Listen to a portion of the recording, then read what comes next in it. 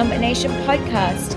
You are tuning in to part 2 of our Trial All-Star series with Keith Mitnick, The Art of Outsmarting. So I have a quick question for you. John Romano, who I'm sure is a good friend of yours, a fellow Floridian, he mentioned that something that really frustrates him is a lot of lawyers tell him, I'd be better in trial, but I can't get to trial. There's no way you can get to trial. I think that you probably have some thoughts on this topic as well. You know why most people think they can't get to trial? Because honestly, and I hate to sound critical because I've been there. So I never say you're doing this if I haven't done it myself. I don't talk down to people. I talk across to people and I share with people what I've learned through maybe doing things wrong and figuring out better ways to do them. A lot of not trying more cases, not all of it, but a lot of it is that you look at your case and this isn't the one to try because it's got too many problems. And you're waiting for that perfect case to try. And there is not a perfect case. Life is messy. Trials are about life. They're messy. Every case has got shit in them. I mean, they just do. There's always a way to lose them. Most of them have multiple ways you can lose them. And if you will honestly read the section on wannabe problems in Deeper Cuts and see how much fun it is knocking those problems down, the byproduct of that is your confidence level in taking the case to trial goes to the ceiling. In cases that would have gone in the discount bin, I'm never trying this, you're chomping at the bit to try. Nothing changed other than how you viewed them. And now you have a way to it's not just rose-colored glasses. You know, I used to say when I was a young lawyer, I was like a Labrador puppy. And I just ran around, got my nose smacked by newspapers because I didn't know better. Now I'm a Doberman pincher and I'm parading, the borderline of the property and no one's smacking my nose. I'll take their hand off. I kind of had more fun before, but you got to get to this point. And the point is, part of that becoming the Doberman is that thing that you think scary to me is not scary to me anymore. Not because I'm experienced, because I've figured out it's a trick. Most of their stuff that scares you are tricks. And most plaintiffs' lawyers started defense. So they learned all those things were your great facts. Every time you found someone had not a lot of visible property damage, they didn't go to the hospital right away. They got gaps in treatment.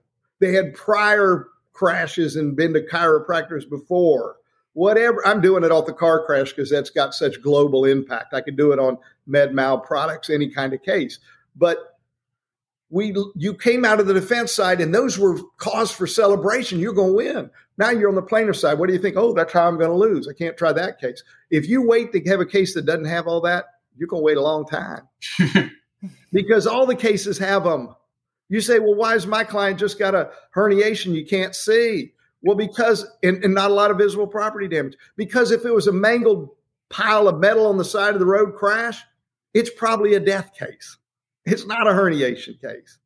And guess what? The death case is going to have a problem too. So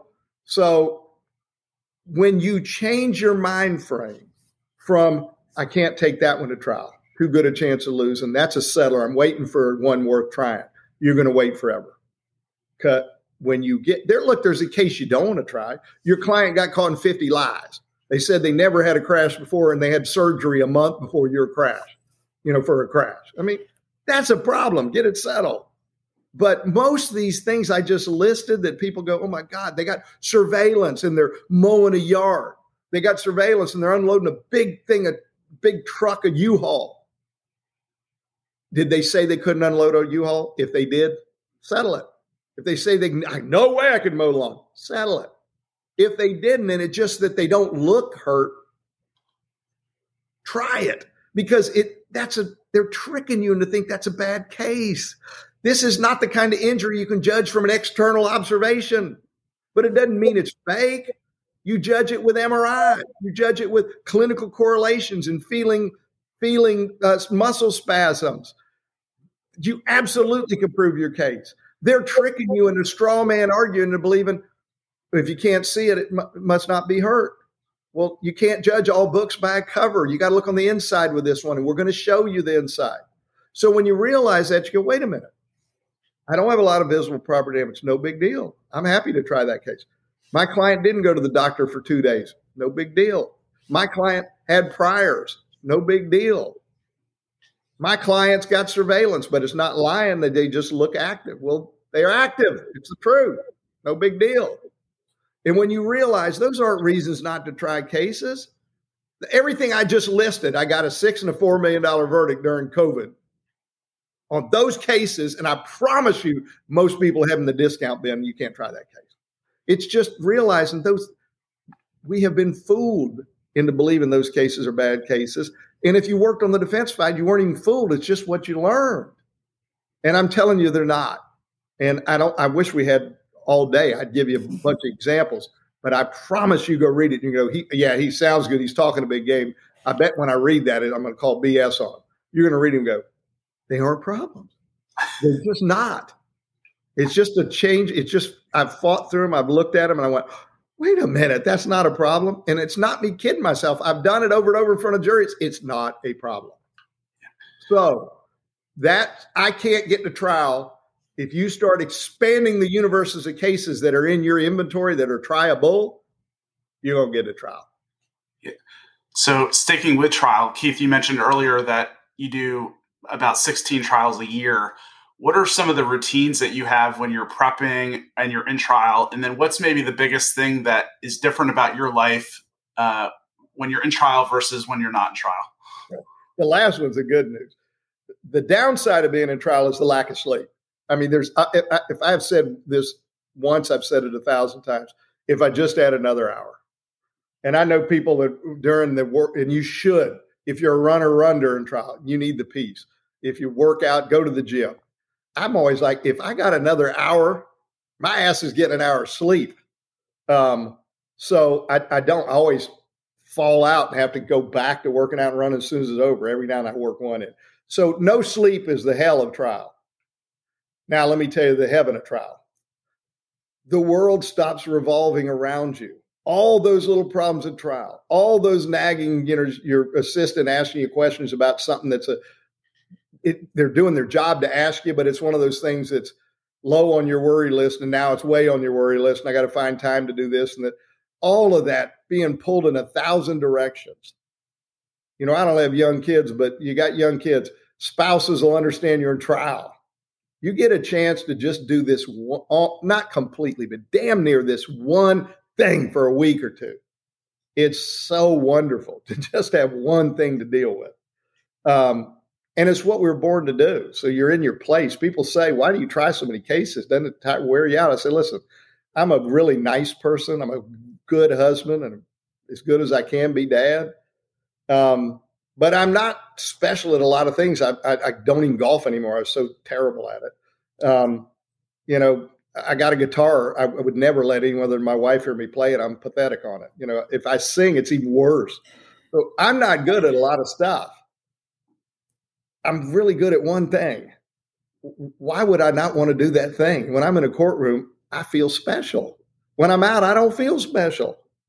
My wife makes me feel special, but I don't. I don't. Other than her making me feel that way, I don't. So why wouldn't I want to be in a place that makes me feel good about myself? So courtroom is a wonderful place once you get comfortable there. So if we're gonna learn, you're going to be sleepless. You sleep. When I was young, I'd sleep in Saturday. I'd be fine. Now I'm like a train hit me for 2 or 3 days. But the trade-off, the courtroom to me is one of my favorite places in the world. If I go 3 weeks out of trial, I'm going crazy. Go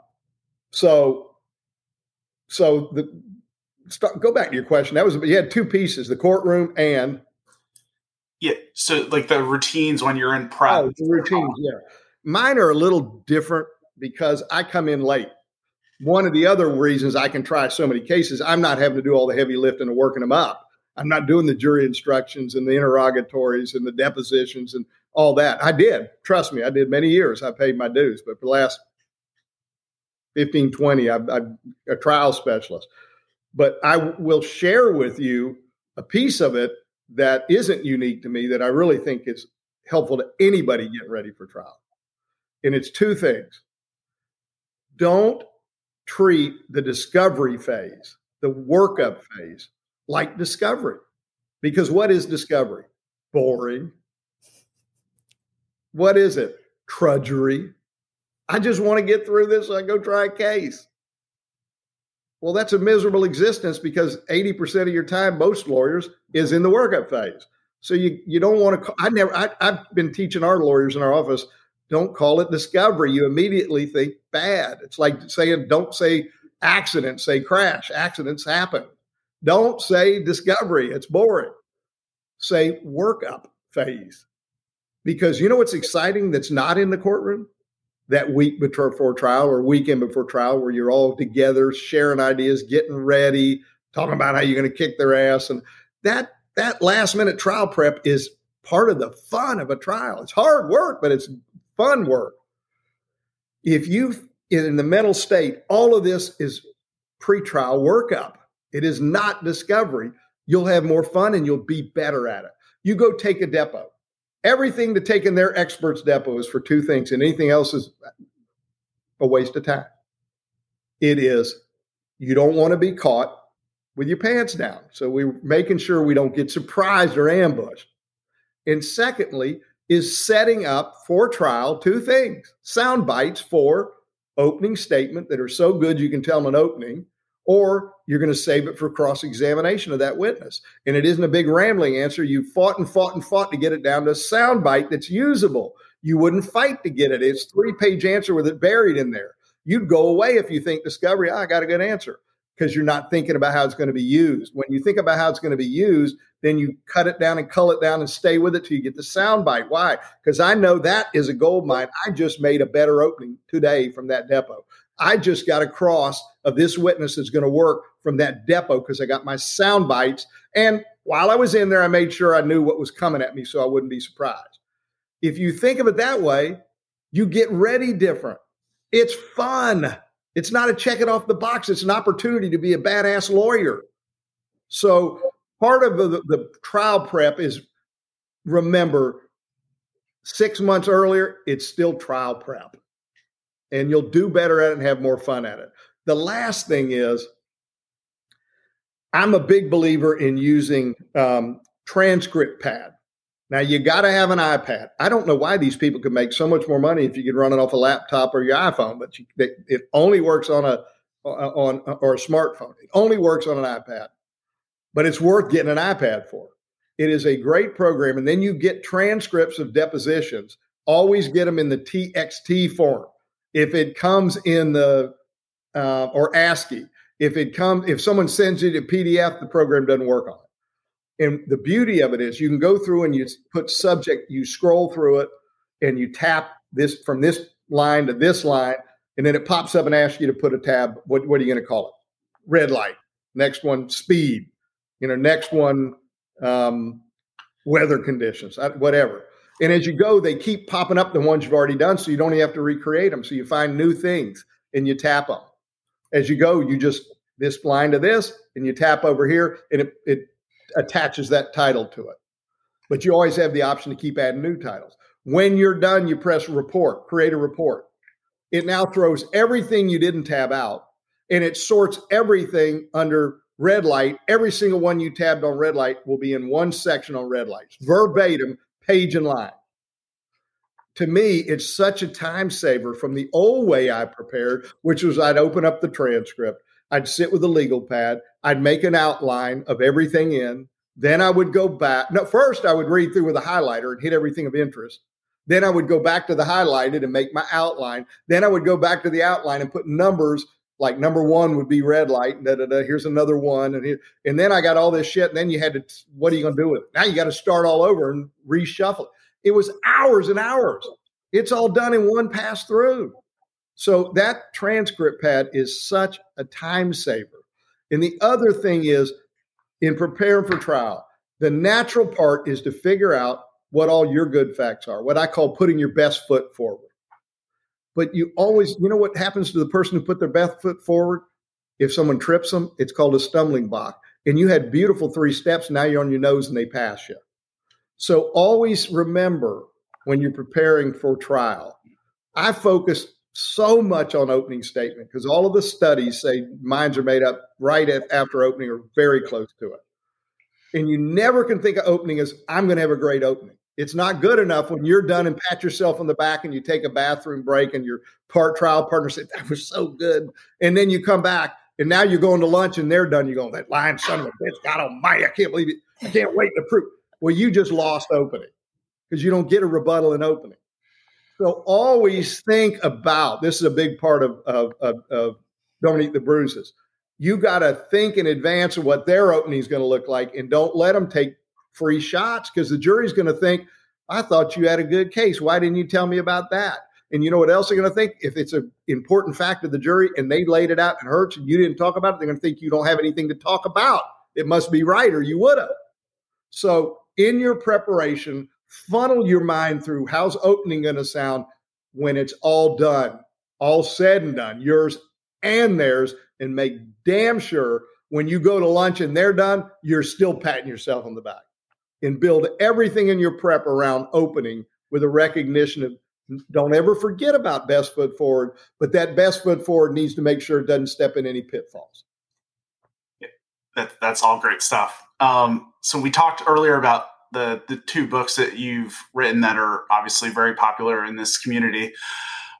We want to encourage our younger attorneys that maybe haven't read those books to read them. So one way to encourage them, I wanted to ask you, when you go to a conference and you're striking up a conversation with someone that has read the books, what are some of the more common takeaways that they've had that have really improved their practice? Yeah, I hear it. And one thing, go to trial guides to get it. If you go to like Amazon, which we all do, I get everything off Amazon. Got Amazon Prime. It's the best thing in the world. But the price is significantly more. If you're independently wealthy, get it off Amazon. Otherwise, go to trial guides. It's still not cheap, but it's a significant less. And the first book has a discount code, Mitnick Morgan, MITNIK, not CK, MITNIK, and then Morgan 5. Mitnick Morgan 5. And there's a discount code on Don't Eat the Bruises. But go to trial guides because their price is the best you can get it for. The takeaways that I get often are voir dire questions. Well, how would you handle this in voir dire?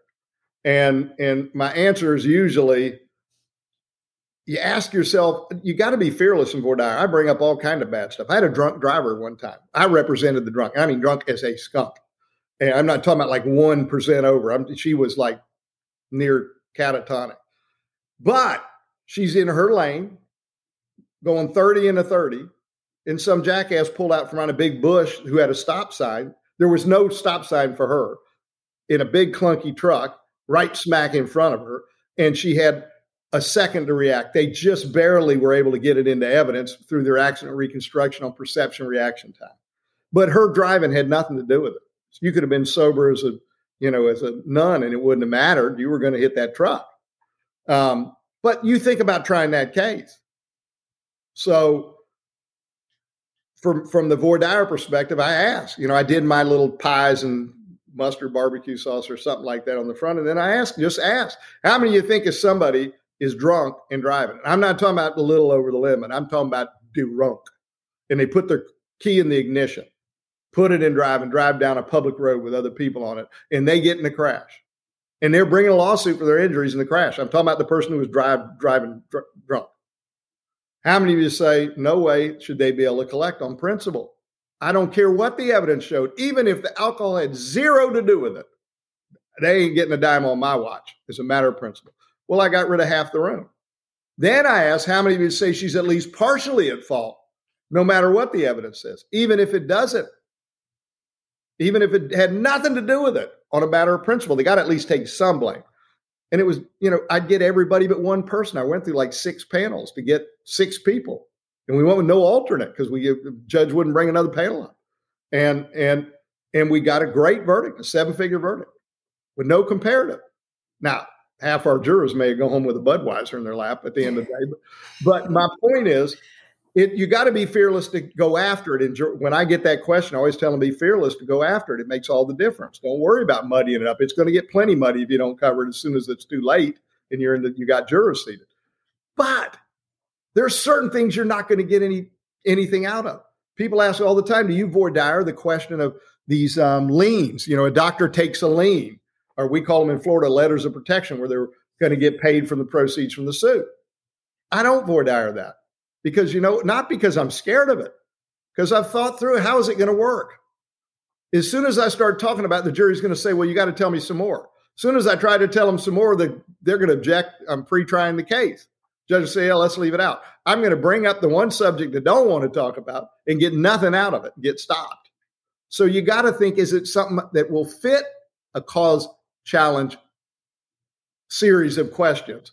And if not, then deal with it differently. Just as an example on that one, I know how to deal with it. I just don't deal with that one in voir dire. I get up in opening and I say, now listen, in case some of y'all are worrying, and some people do worry, how do we know if they give them money for past medical expenses that it's actually going to go to the doctor or healthcare providers that have the bills outstanding? How do you know it's going to go there? Because they're not going to be on the verdict form.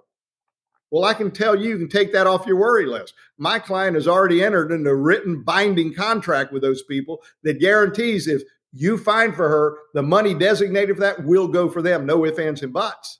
It's called a letter of protection. I'm going to put in evidence, show you. So you don't need to worry about that. That's been taken care of. So now the defense gets up and says, there's a letter of protection. They try to make you look bad. And the jury's going, well, you already told us about that. It sounded like they were doing the honorable thing. So there are ways to deal with some of the problems. So my point is, people often ask about voir dire questions, and the answer is don't be scared of it, but make sure it's going to be fruitful for cause challenges. And if it's not going to fit a cause challenge model, then don't make it worse by talking about it. The other thing I get a lot of is just people know I'm a problem solver, and they want to bring me. Can I tell you about this case?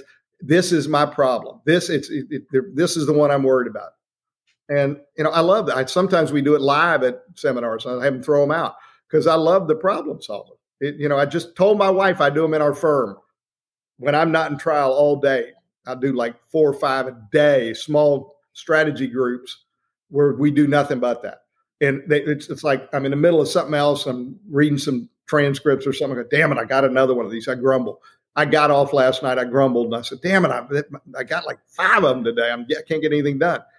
Soon as I hung up, I told my wife, I happened to be working from home that day. I said, I grumble. I love those things. It is so satisfying to problem solve and see other people go, oh, I see how you're doing that. So those are the main stuff I get at questions. Perfect. Keith, we're getting so close to the end. You did say you could speak all day. So maybe, one day we'll have to get you on all day. You can tell all your stories. This is our second last question. I want to talk a little bit about fear, and another one that I did ask Nick about as well. So it'd be interesting to compare both your answers. Sure. Do you still experience fear as a trial lawyer, even though you've been doing this for such a long time? And how do you manage it so it doesn't hinder your performance? Yes. I no longer have performance anxiety. I won't they'll have a big stud expert. And I know if I don't bring them down, we could lose. And I feel a great weight on my shoulders because I look at what I have to work with and I'm thinking, I don't have any smoking guns here. And he's their star witness for closing. And this could be the whole case. And everyone's looking at Mitnick, he's going to get him. And I'm like, I don't know if I can get him. And I'm thinking, I'm not a magician and I'm not holding the cards to get him. Now, thankfully, usually they hand you the ace somewhere in the middle that you didn't have beforehand. And that's one of the things when you do it longer, your instincts fire immediately. Go, I see, there it is right there the minute they open their mouth and deliver that gift. But I still feel and when it's over and you got them, it's like, ooh, yes. But my biggest fear, it's not a fear of performance. That's kind of a performance anxiety. It's not, am I going to screw it up? It's everybody's counting on me to get them. I'm not sure I got what it takes to get them. But the real fear that I retain is fear of losing because it's so painful. And it stays with you so long. And I pat myself in the back and I kick myself in the butt. And I spend a lot more time kicking myself in the butt than patting myself in the back. And the closer I get to closing argument, the more anxious I get. That's why I love high lows. It gives you peace of mind. Look, we've already won before the verdict comes out. And by the time we're done with closing and the adrenaline wears off, that is the most stressful. And when they march in the courtroom, read the verdict, it's just like death.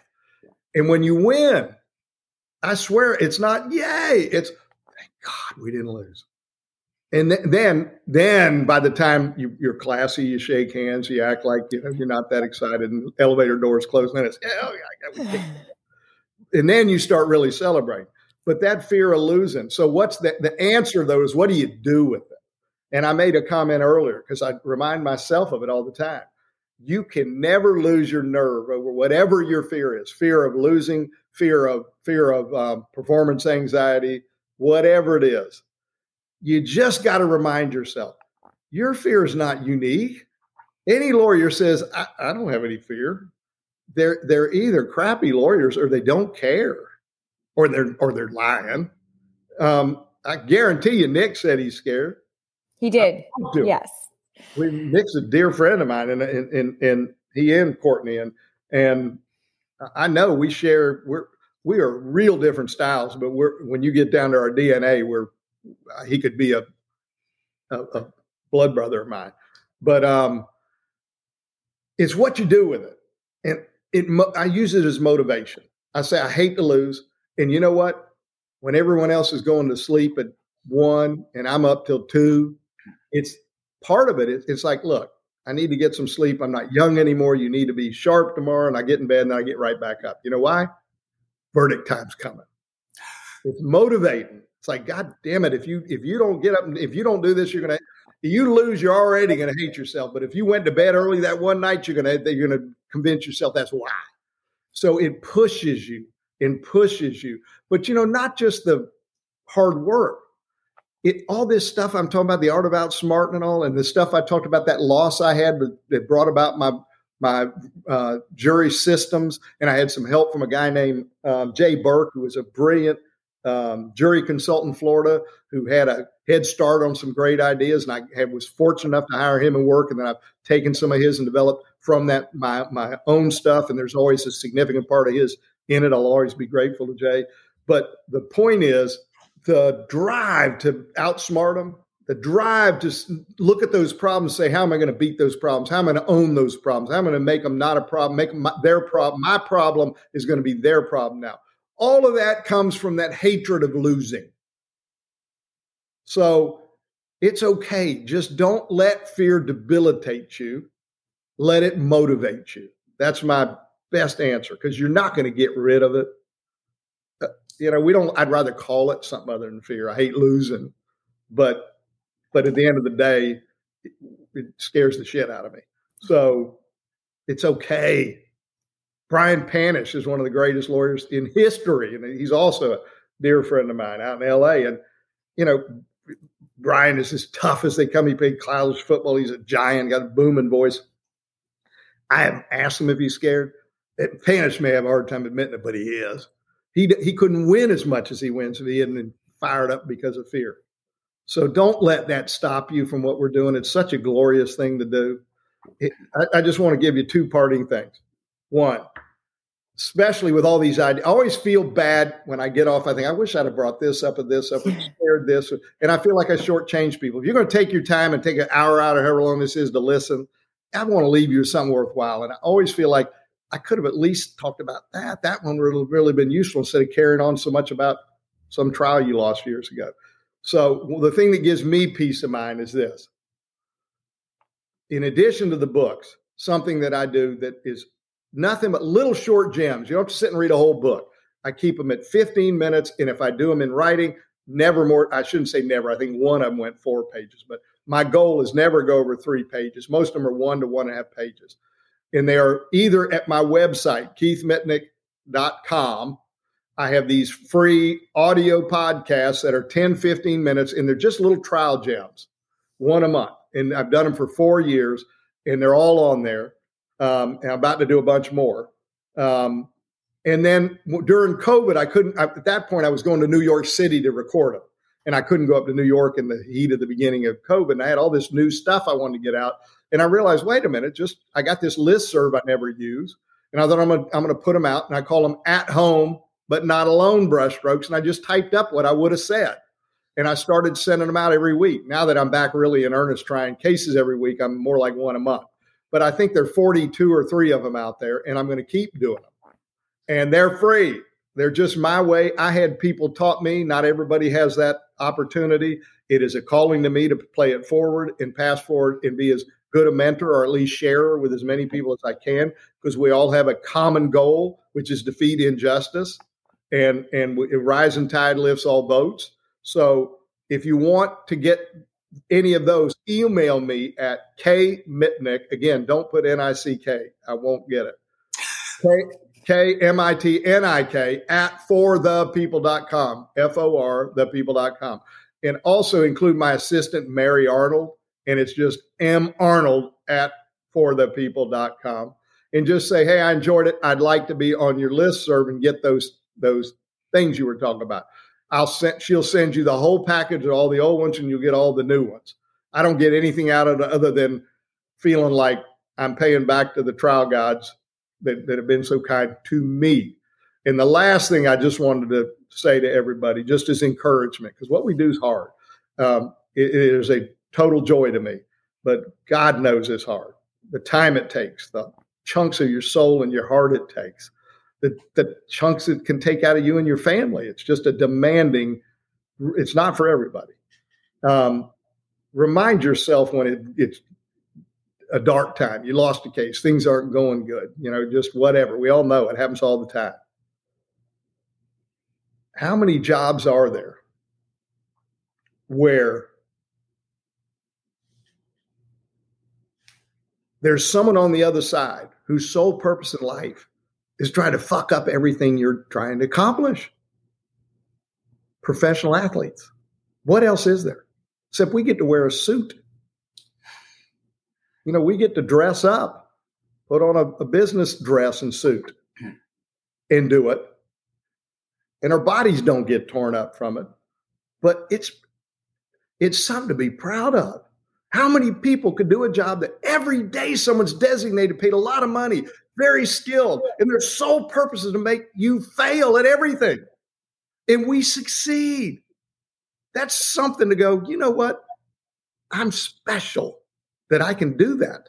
And lastly, the ultimate honor to me is somebody has picked you to stand up for them when they couldn't stand up for themselves. Now that's a gift. So we are some of the most fortunate professionals in the world. It's worth every ounce of it. Keith, I think John Romano said that you're a very generous man, and I think that was understated. This has been really a special episode for us. I know I probably speak for Courtney. This is going to be one for the record books. And down the road, we'd love for you to come back and maybe join Nick Rowley, and we can have like a panel, like Masters of Trial Lawyers session. So. Listen, you say Nick. God almighty, look, I've got my damn shirt popping up. You tell if you get Nick there, I'll come to Alaska to do it. So I think the world of Nick. So I really hope you enjoyed this 2-part interview with Keith Mitnick for our Trial All-Star series. Stay tuned for more great episodes coming your way on Settlement Nation podcast. And remember to like, subscribe, and comment on guests that you would like to see in the future. We really aim to bring you guys the best in the industry to help with your fight for justice. So thank you once again for tuning in, and I'll see you soon on Settlement Nation.